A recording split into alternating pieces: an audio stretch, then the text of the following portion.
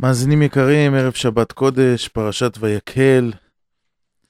אנחנו נמצאים בשנה מעוברת, אדר א', והשבת הזאת היא פרשת ויקהל, שהיא פרשה שמדברת על בניין המשכן והמקדש, ודווקא שם התורה מזכירה את עניין השבת. 6 ימים תעשה מלאכה, שם זה נזכר. למדו מזה רבותינו בגמרא, שרק הדברים שנעשו לבניית המשכן, אלו הם ל"ט אבות מלאכה, נאסרים לעשות בשבת.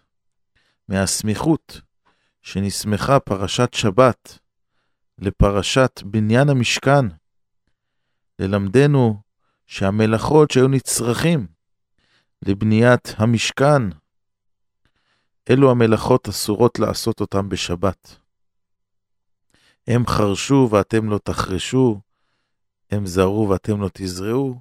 כל מה שעשו לצורך בניית המשכן, אלו המלאכות נאסרו לעשות אותם בשבת. שבת זהו זמן מנוחה.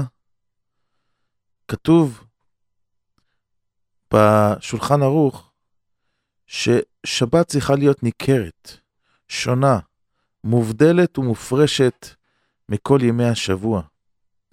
ולכן אדם שבמשך השבוע רוב זמנו מבלה בעבודה, בפרנסתו, בשבת זהו זמן שהוא צריך לנצל אותו לתלמוד תורה, ובכך יהיה ניכר השבת משאר ימי השבוע. לעומת זאת, תלמיד חכם שכל השבוע יושב ולומד תורה, בשבת הוא צריך לנוח מעט, שבזה יהיה ניכר השבת. שאם גם בשבת תלמד, אם כן במה ניכרת השבת. ולכן אדם צריך, שהוא תלמיד חכם, שהוא לומד כל השבוע, יושן מעט בשבת, בשביל להרגיש את ההבדל בין השבת לבין ימי החול. לא תבערו אש בכל מושבותיכם ביום השבת. ידוע האיסור של ההבערה, והגמרא דנה למה דווקא אש יצאה מכלל כל האבות מלאכה. למה דווקא אש? יש אנשים שמחוסר ידיעה ומאי הבנה במהות השבת, הם חושבים שאש היא יותר חמורה מהלכות בורר ומהלכות טוחן, ובשבילם להדליק אש זה יותר חמור מאשר להוציא גרעין של לימון מן הסלט. אבל בגמרא דווקא יש שסוברים שאש היא יותר קלה משאר כל המלאכות. אש ללאו יצאת, שאינה בסקילה, אלא רק בלאו. יש בזה מחלוקת, אבל צריך להבין, התורה כתבה אש, מה מיוחד באש, ועל זה הגמרא דנה. וודאי שאין הבדל בין אש לבין בורר, לבין טוחן, לבין לש. כל המלאכות שוות, ועל כולם מתחייבים במזיד כרת, ובעדים והתראה סקילה, ובשוגג קורבן חטאת. שבת היא החמורה מן המצוות, כיוון שהיא בסקילה, וסקילה היא אמיתת בדין החמורה ביותר. מי שעובד עבודה זרה נסכל, זה המיתה החמורה ביותר מדלת מיתות בדין, לפי דעת חכמים בגמרא, במסכת סנהדרין, בפרק ד' מיתות. וזה ניתן למחלל שבת, זה ניתן לאדם שעבר על אחד מל"ט אבות מלאכה. אבל באים המפרשים, בעלי המוסר, ואומרים לו, תבערו אש בכל מושבותיכם. זהו העניין של האש, של הכעס, של המלחמה שיש בשבת, של הוויכוחים, שזה אסור לבאר בשבת. וזה צריך לעמוד על המשמר, וזה אנחנו צריכים לדאוג, כמו שכתוב בכף החיים, שהוא מביא מאחרונים שמוטב לאדם לאכול ירק בשבת, ולא יכעס בתוך ביתו, ולא יעשה קפדות, ולא יצער את בני המשפחה, ואישה תדאג לא לצער את בעלה, ולא ישלוט שם הכעס, והשטן מרקד ביניהם, לבטל מהם את עונג השבת. אסור בשבת לגרום לאדם שיהיה לו שום צער, אסור לו לקרוא דברים שמצערים, לשמוע דברים שמצערים, לכעוס, שבת והיא נפש, שבת ניתנה לעונג, למנוחה. והאדם צריך בשבת להרגיש הרגשת שלווה, הרגשת התעלות וקדושה וטהרה. יש אור מיוחד של שבת, כיוון אור פנים מיוחד לשבת. גדולי ישראל היו רואים אותם בשבת, זה היה מראה אחר. יש תורה אחרת לשבת. הסברות של שבת יש להם ניחוח של קדושה. החזון איש פעם שמע איזה סברה מאיזה תלמיד חכם, אמר לו, זה סברה של ליל שבת.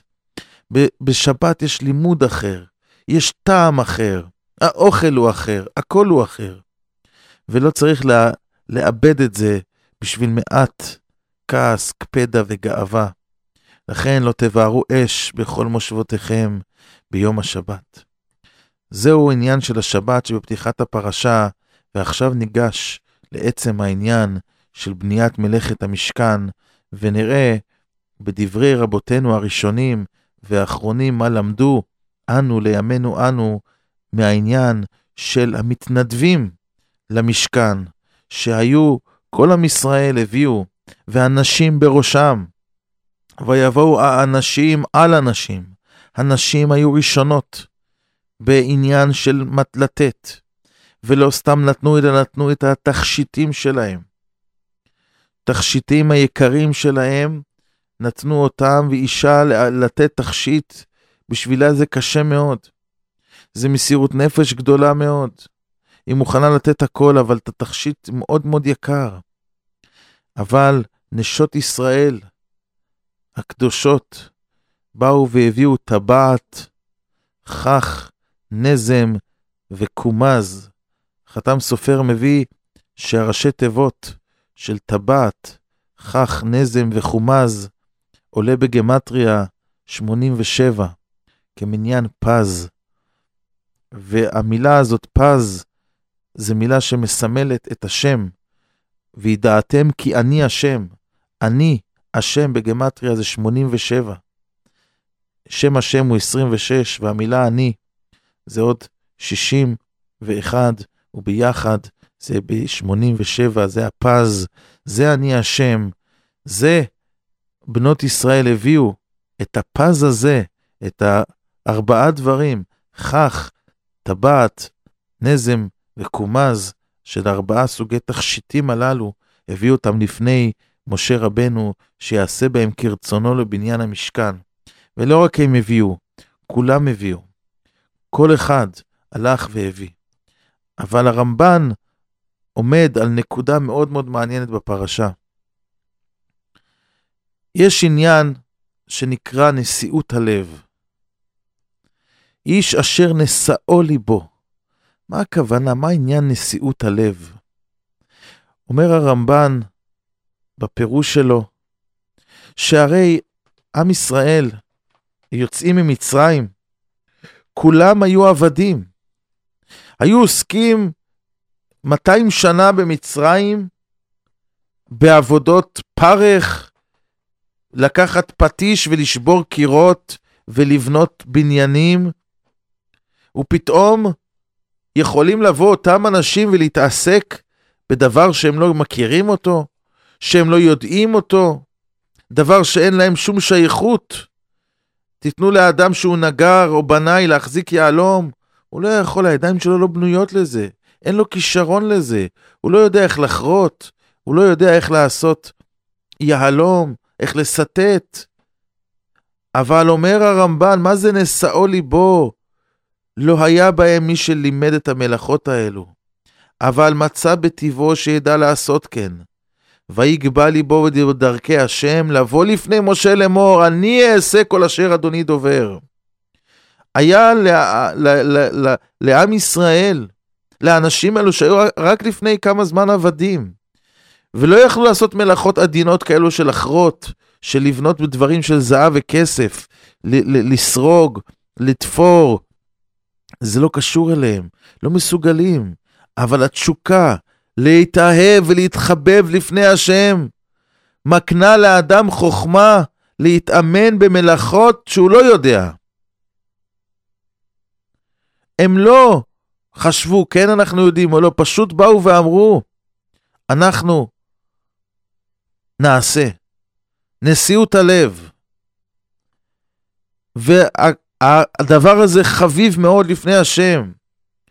כי הדבר הזה הוכפל ונשלש ונזכר בתורה מספר פעמים. פרשת תרומה, פרשת תצווה, פרשת ויקהל, פרשת פקודי. כי בכל דבר ודבר הקדוש ברוך הוא הסתכל וראה איך הצליחו אלו לעשות כזה דבר, כיוון שהם, היה להם נשיאות הלב, היה להם רצון, היה להם תשוקה, תאווה להתחבב לפני השם, לעשות את זה כלפי הקדוש ברוך הוא. ולכן היה חביב מאוד בעיני השם, המסירות נפש, התשוקה, הרצון. אנחנו צריכים להבין דבר אחד מאוד מאוד, מאוד מאוד חשוב. אנשים חושבים שהאדם יכול ללמוד תורה או לקיים מצוות. אני לא יכול, זה קשה לי, זה לא אני לא יודע ללמוד, אני לא יודע להבין. יהיב חוכמה לחכמין. הקדוש ברוך הוא נותן חוכמה למי שאוהב חוכמה, למי שרוצה להחכים, למי שזה חשוב לו. בלב כל חכם לב נתתי חוכמה. אדם שיש לו כבר חוכמה לדעת שהוא רוצה לדעת, שיש לו רצון להבין, ובלב כל חכם לב נתתי חוכמה, ניתן לו את החוכמה הזאת. החוכמה ניתנת לאדם לפי המסירות נפש שיש לו לרצות את זה.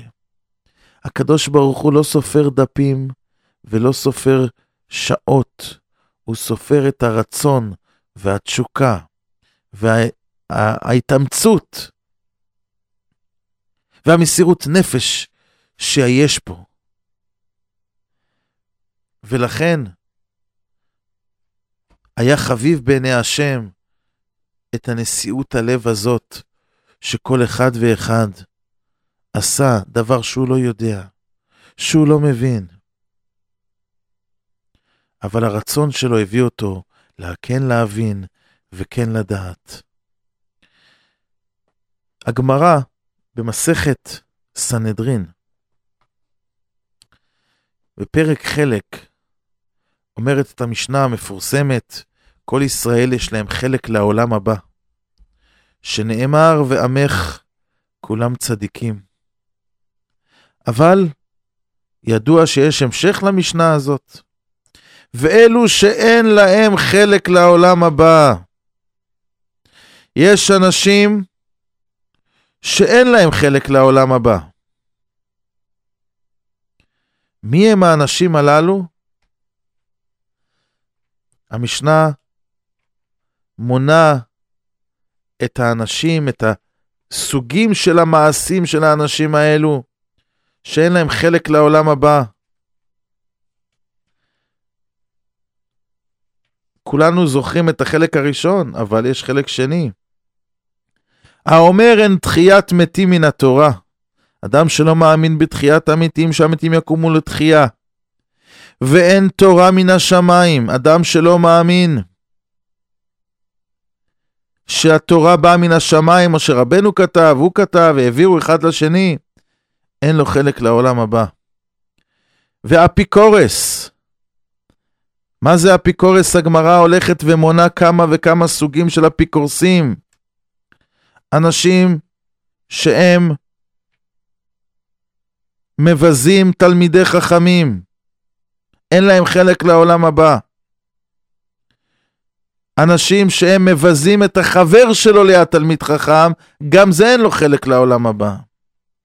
אנשים שהם אפיקורסים, שהם עושים מעשים של חוסר אמונה בקדוש ברוך הוא. הם לא מאמינים. מה צריך בחורי ישיבות? מה צריך שישבו ללמדו? לדידי שנו, לדידי תנו. הם לומדים לעצמם, הם עושים לעצמם, מה יש לנו מהם? מה צריך אותם? שילכו לצבא, שילכו לעבוד, מה יש לנו מהם? זה אפיקורס שאין לו חלק לעולם הבא. מעניין שהכל מסתובב על התלמיד חכם. לא נוגעים בכלל בשם. מי שמבזה תלמיד חכם, מדבר עליו, עושה לו צרות, אין לו חלק לעולם הבא. אפיקורס.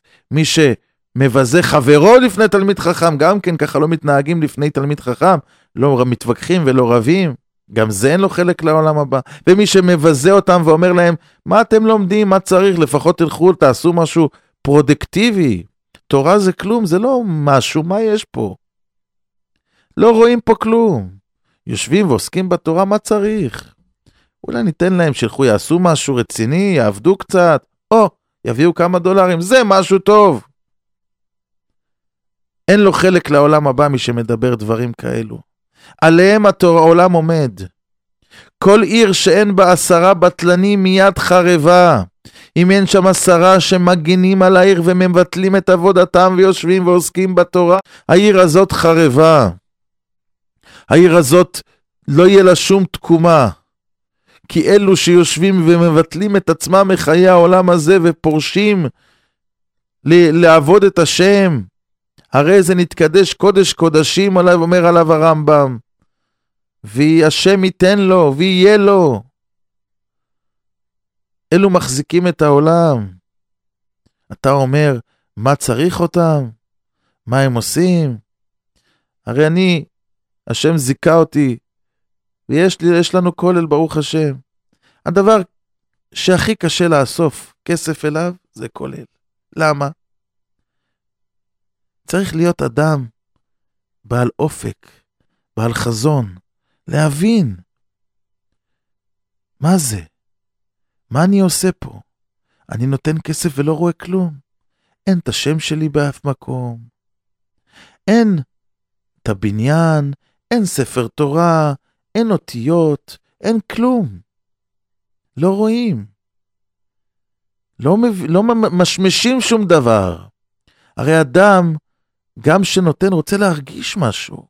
הנה, אני רואה פה, בניתי איזה בניין, בניתי איזה חדר, קניתי ספר תורה, על זה עוד אפשר לתפוס.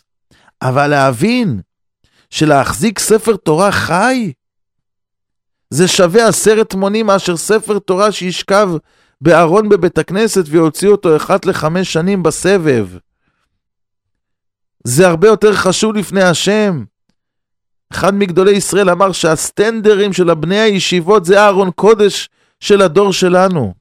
אדם מוכן להשקיע בארון קודש, מוכן להשקיע בכותל לבנות, יפה מאוד, דברים עצומים. אבל התורה, בני העלייה, זה לא כל אחד יכול להבין שפה בונים בניין עד אמיתי. לא רואים. הנה, נתת נעלם שום דבר, הזכות כולה שמה, פה אין כלום. לא ידעו, לא יזכרו, כן ידעו, שום דבר, הזכות זה העסק הכי משתלם, אבל קשה לעשות אותו, כי לא כל אחד יכול לתפוס את זה שהוא בונה לו בניין שאי אפשר לתאר לחיי העולם הבא. כל התורה שההוא למד בזכותך הולכת אליך, ואתה תדע אותה, ושאדם יבוא לשמיים פתאום הוא ידע כל כך הרבה תורה. מי עשה? מאיפה אני יודע? בחיים לא פתחתי מסכת זבחים, לעולם לא למדתי הלכות שחיטה, בחיים לא ראיתי הלכות עבר מן החי, גיד אנשי, אני לא יודע אפילו איפה זה, אבל כל זה הוא ידע לעולם הבא, ויזכה לשבת עם תלמידי חכמים, לדורי דורות, לנצח נצחים, בזכות מה? איזה 100, 200, 300 אלף דולר? מה זה? אפשר לקנות כזה דבר בכסף? אפשר לקנות תורה בכסף?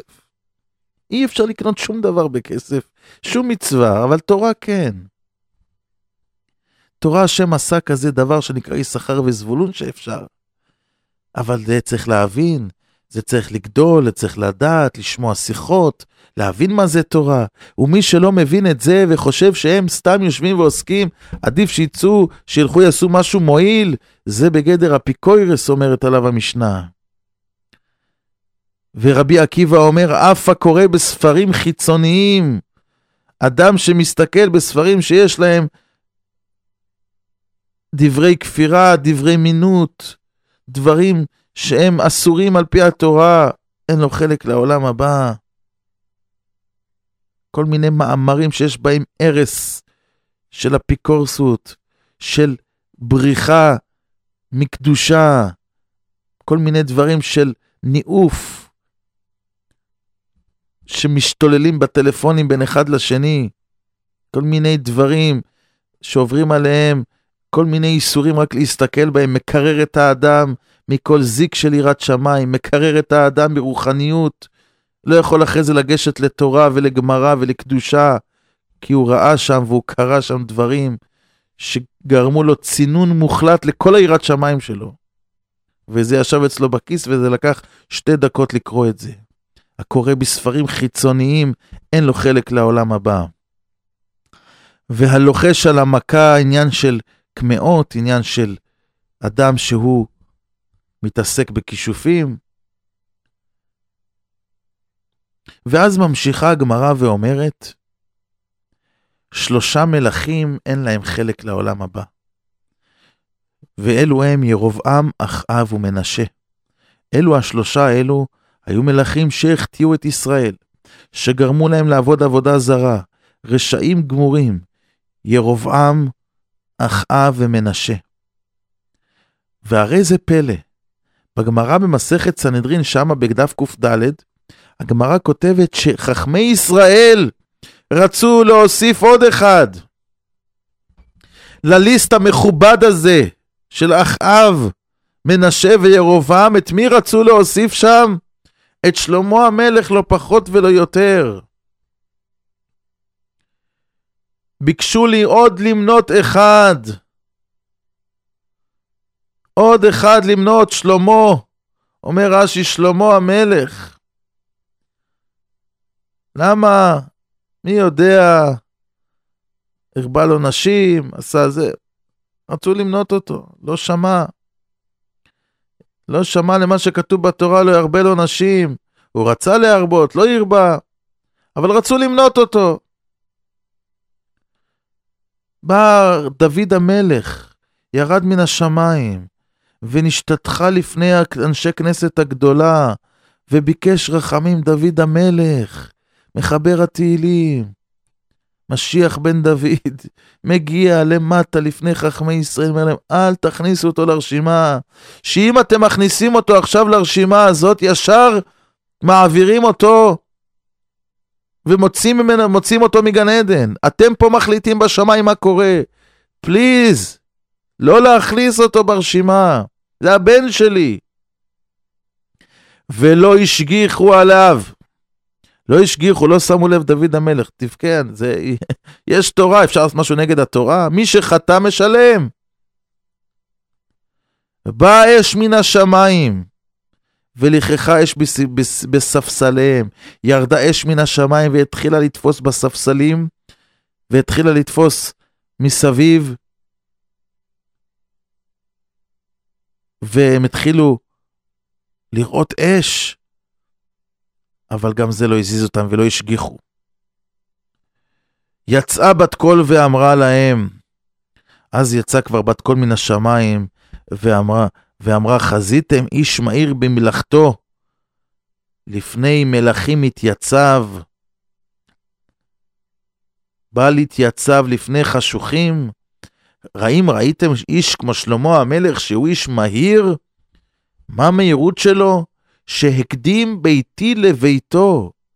שלמה המלך קודם כל דאג לבנות בית המקדש, ואחר כך דאג לבנות את ביתו. ולא עוד, אלא שביתי בנה ב7 שנים, וביתו בנה ב13 שנה. את הבית שלי הוא מיהר, הוא עשה במהירות, הוא לא נח עד שלא יהיה בית מקדש לשם, וזה הוא עשה ב7 שנים. ואת הבית שלו לקח לו הרבה זמן, וטקס טיים, ולקח 13 שנה. ואז חכמי ישראל בסופו של דבר לא הכניסו אותו לרשימה.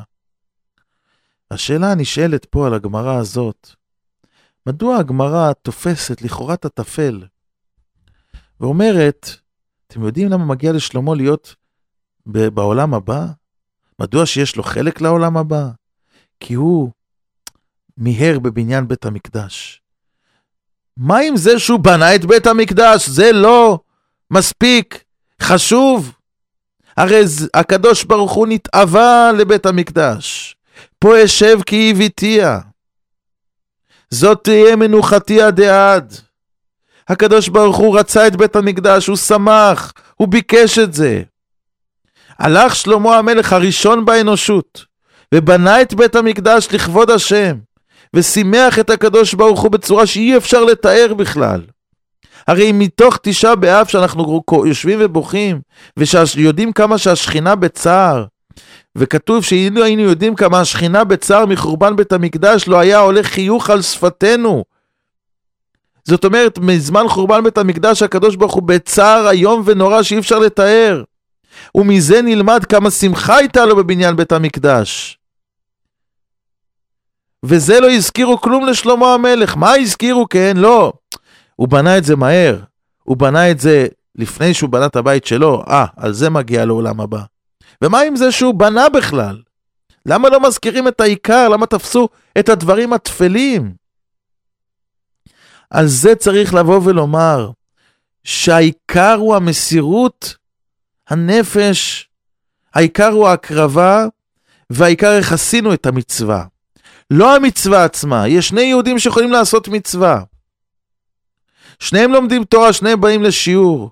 איך זה לומד ואיך זה לומד. איך זה מקריב ואיך זה מקריב. עולם אחר לגמרי. יש בבית, מה מסתובב בבית? יש בבית תורה, נכון, לומדים, מקיימים מצוות, יש שבת. אבל מה העיקר שם? האם החיים של האדם בבית שלו, בסביבה שלו, זה העיקר זה תורה, והטפל זה כל שאר הדברים? העיקר זה המסירות נפש לתורה, ללמוד, צניעות, שבת, ברכות, זה העיקר בבית, על זה מסתובב הבית? או שהבית מסתובב על שאר הדברים, והתורה והמצוות זה על הדרך? נכון, גם אנחנו מקיימים, גם אנחנו עושים. יש תורה, יש שבת, בטח. אבל זה לא מסתובב, זה לא העיקר. אדם צריך לדעת שהקיום תורה ומצוות, שהוא יבוא לשמיים, לא יסגידו לו איזה מצווה מהמצווה, ודאי עשית, אשריך, אבל יש גם כן משמעות רבה מאוד. על מה הסתובב החיים? מה היה העיקר ומה היה הטפל? מה היה חשוב לך? על מה כעסת בבית ועל מה לא כעסת? אם הילד לא עשה, לא למד, לא הלך לתפילה, פספס מניין, זה הכעיס, או רק אם הוא שבר אגרטל, או עשה איזה הפסד, או לכלך חולצה, זה כועסים או על זה כועסים? מה חשוב באמת? מה יקר? על מה מסתובב הבית? מה יקר בעיני האדם? הרדיפה, הפרנסה, הכסף, השאיפה שיהיה לי עוד ועוד. ודאי שמקיימים תורה ומצוות, ודאי שעושים, אבל צריך שפה הדברי חז"ל הללו על שלמה המלך מלמדים אותנו עיקר גדול, ששלמה המלך זכה להיכנס לעולם הבא בזכות דווקא המהירות שלו. זה שהוא בנה את בית המקדש זה יפה, אבל על זה שהוא עשה את זה בצורה כזאת שהיא מאוד מיוחדת, שהוא הקדים את ביתו, שהוא יראה שזה חשוב, שהוא עשה את זה מהר, שהוא יראה את החשיבות של הדבר, את הצער שיש לו מזה שאין בית מקדש. זה מה שעמד לזכותו, וזה מה שהכניס אותו לגן עדן. וזה מה שחשוב בבית. שהבית יהיה בית שעליו התורה מסתובבת כל היום. מה למדת, מה עשית, מה אתה יודע, הבית, הקדושה, הטהרה, התורה זה עיקר, על זה מסתובב הכל, איך עושים ברכות בכל רם, איך שומעים תורה, איזה שולחן שבת יש, איזה שירי שבת יש, זה העיקר. מספרים על רב חיים קניבסקי, שהיה ילד בן 5 או 6, אז הסטייפלר, אבא שלו, הזמין פעם איזה אורח, אז הוא אמר לו, אתה רוצה לראות מה זה שאיפה לתורה? הוא הוציא סוכריה ואמר לבן שלו, לרב חיים, אמר לו, תגיד את המסכתות של הש"ס בעל פה, תקבל את הסוכריה.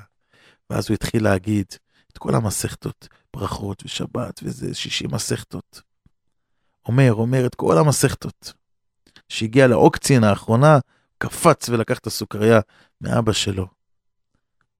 אז אמר הסטייפלר לאותו, תראה מה זה תשוקה, מה זה חינוך, מה מחשיבים, מה העיקר. על זה מסתובב הכל. הקדוש ברוך הוא מחפש את המסירות נפש. מה אנשים מוכנים לעשות בשביל הקדוש ברוך הוא, בדבר שמראה את הקושי, שמראה שאנחנו התגברנו על משהו. הגאון מווילנה כתב שעיקר חיות האדם זה שבירת המידות, ואם לא, למה לא חיים? זה העיקר של החיים של האדם, זה צריך להיות הבריח התיכון, הדבר המרכזי של החיים, שהוא הולך לנצח את המערכה, שהתורה זה מרכז חייו, ואם לא, למה לא חיים? הכל זה תלוי במחשבה, הכל תלוי בראש. המצווה המכנית, טכניקה, יכולים שניים לעשות, אבל מה עמד בפנים? ידוע שאדם שרצח, אם זה במזיד, מגיע לו עונש מוות. אם זה בשוגג, מגיע לו גלות. אם הוא אנוס, אז אין גלות. אבל מה ההבדל אם הוא מזיד, או שוגג, או אנוס? יש פה אדם מת. מישהו פה מת. וכי אכפת למשפחה אם זה היה במזיד, או בשוגג, או באונס? האדם נפטר, אין, נעלם. נשמה חזרה למקור מחצבתה. הכאב הוא כאב. למה הקדוש ברוך הוא משנה בעונשים? כן, יש הבדל. נכון שיכולה להיות אותו גרזן שהוריד לאדם את הראש, אבל יש מי שעשה את זה בשוגג, שזה אף לא, ויש מי שעשה את זה במזיד, וזה הבדל שמיים וארץ. זה חייב מיטה, וזה לא חייב מיטה, כי הראש שלהם היה אחר לגמרי. מה ישב להם בחדר, בתוך המוח, זה היה משהו אחר לגמרי. ולכן, אדם צריך להגיד כל הזמן, מתי יגיעו מעשיי למעשה אבותיי. לא לשקוט, לא לנוח, להמשיך כל הזמן, לשאוף, לרצות עוד ועוד. זהו נשיאות הלב שעליה דיברנו. אדם שרוצה, ששואף, הוא ינצח את הכל, אבל זה צריך להיות העיקר, הרצון שלו בחיים. בשואה, התגלגל לידי השבוע, ספר על שאלות שהיו בשואה, שחכמי ישראל ישבו וכתבו בתוך הגטאות. ואני השתוממתי על המסירות נפש העצומה של יהודים, קדושי עליון, שדנו בשאלות של פיקוח נפש, של חיים ומוות על עצמם.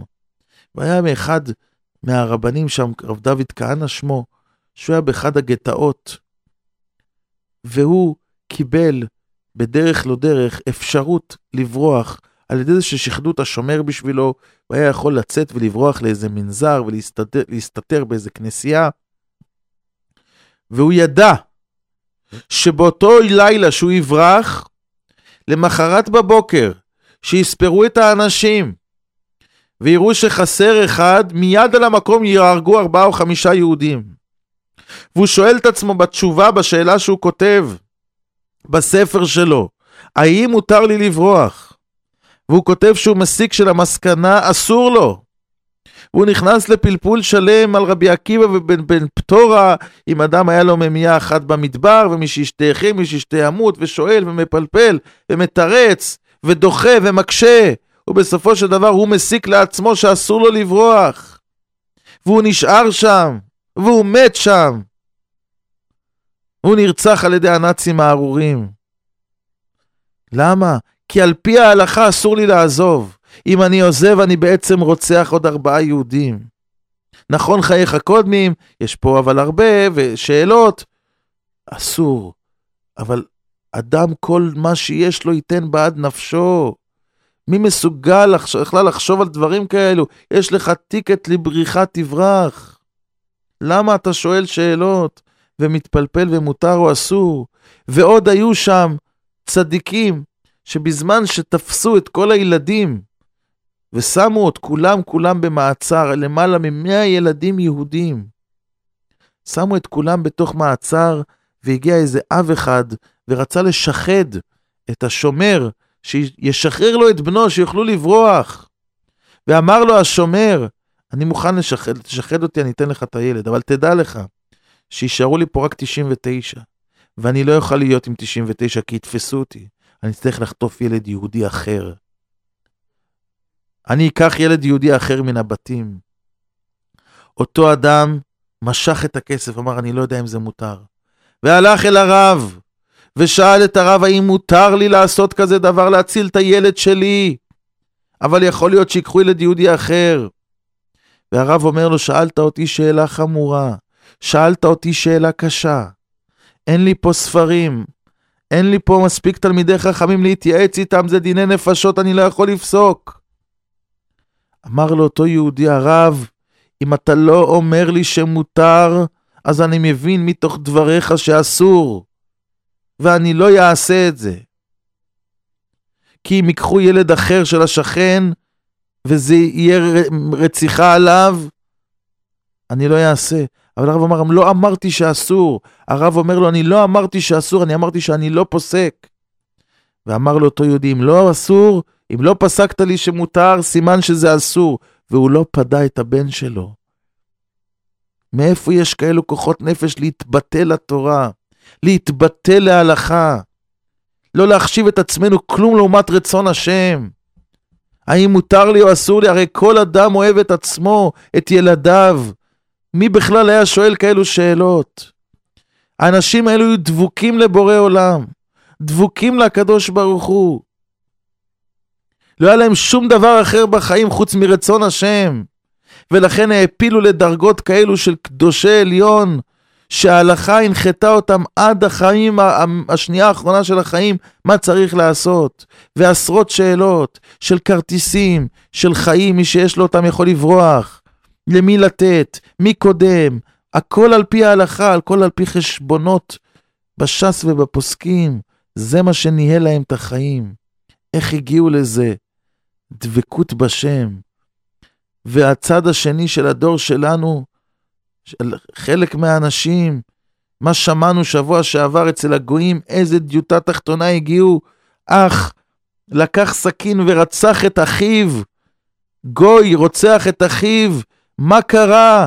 מה אתה מרים יד באח שלך, שאתה דוקר אותו כמה וכמה דקירות, והוצא את נשמתו על זה, שהוא עבר אותו במשחק, שכמה נקודות יותר במשחק הוא קיבל ממנו. לקח סכין והרג אותו. מה זה חיים? שום דבר. עבר אותי במשחק, מתקשר למשטרה, come pick me up, I killed my brother.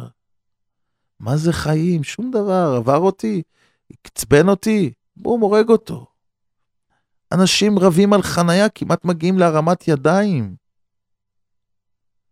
האם מישהו מתבונן מה אומר השולחן ערוך?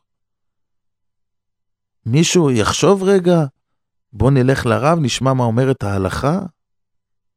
לא. לא מעניין אף אחד. מה מעניין אדם את עצמו? אפילו שאומרים לו בוא לרב, הוא לא רוצה לבוא, זה לא מעניין אותו. הוא רוצה לחיות איך שהוא רוצה. אני ואפסי עוד. ולא רואה אף אחד, ומי שיחסום לי את החניה במילימטר, ומי שיגע לי, ומי שיעשה לי. שום דבר, לא מוכנים לשמוע.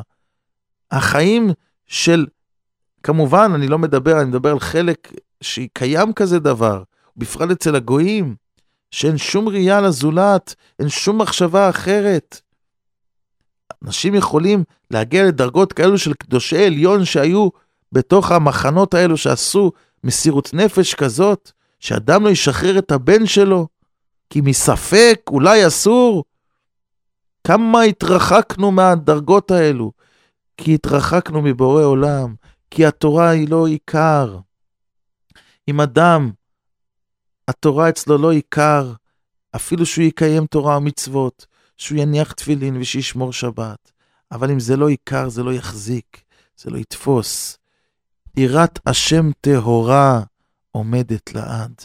יראת השם שהיא טהורה, שהיא אמיתית, שהיא קדושה, זה מחזיק לעד.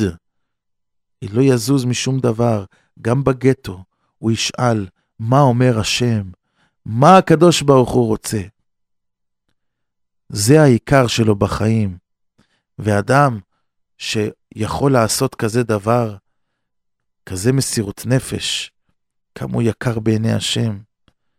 אתה עזבת את עצמך, יצאת מתוך עצמך, ורצית לעשות רצוני.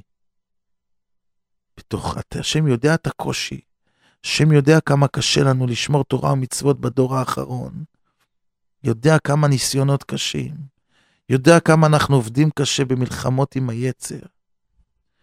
הרבה שכר צפון לנו, לדור האחרון, על התמודדות כזאת, על מסירות נפש. היום אין לנו שואה, אין לנו אינקוויזיציות, אף אחד לא בא להרוג אותנו, יש לנו ניסיונות אחרים, יש לנו מסירות נפש אחרים על הפרנסה, לחיות, להביא את הכסף, לרוץ, ולחצים, וחינוך, וכל הניסיונות של הניאוף והפריצות, והסמים, והזנות, כל הזה מסובב את האדם ברחובות השכם והערב, ואנחנו צריכים להיבדל מתוך זה, ולהגיד אנחנו יהודים בני אברהם, יצחק ויעקב, אנחנו אנשים שונים, אנחנו מוסרים את הנפש, הולכים נגד הזרם, משואלים זה מותר או אסור, אם זה אסור, זה לפח, זה לא קשור אלינו.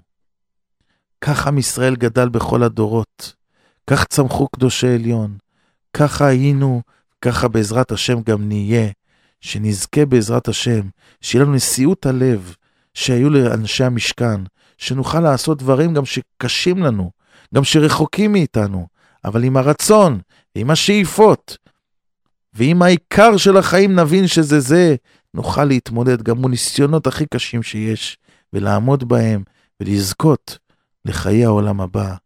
שבת שלום.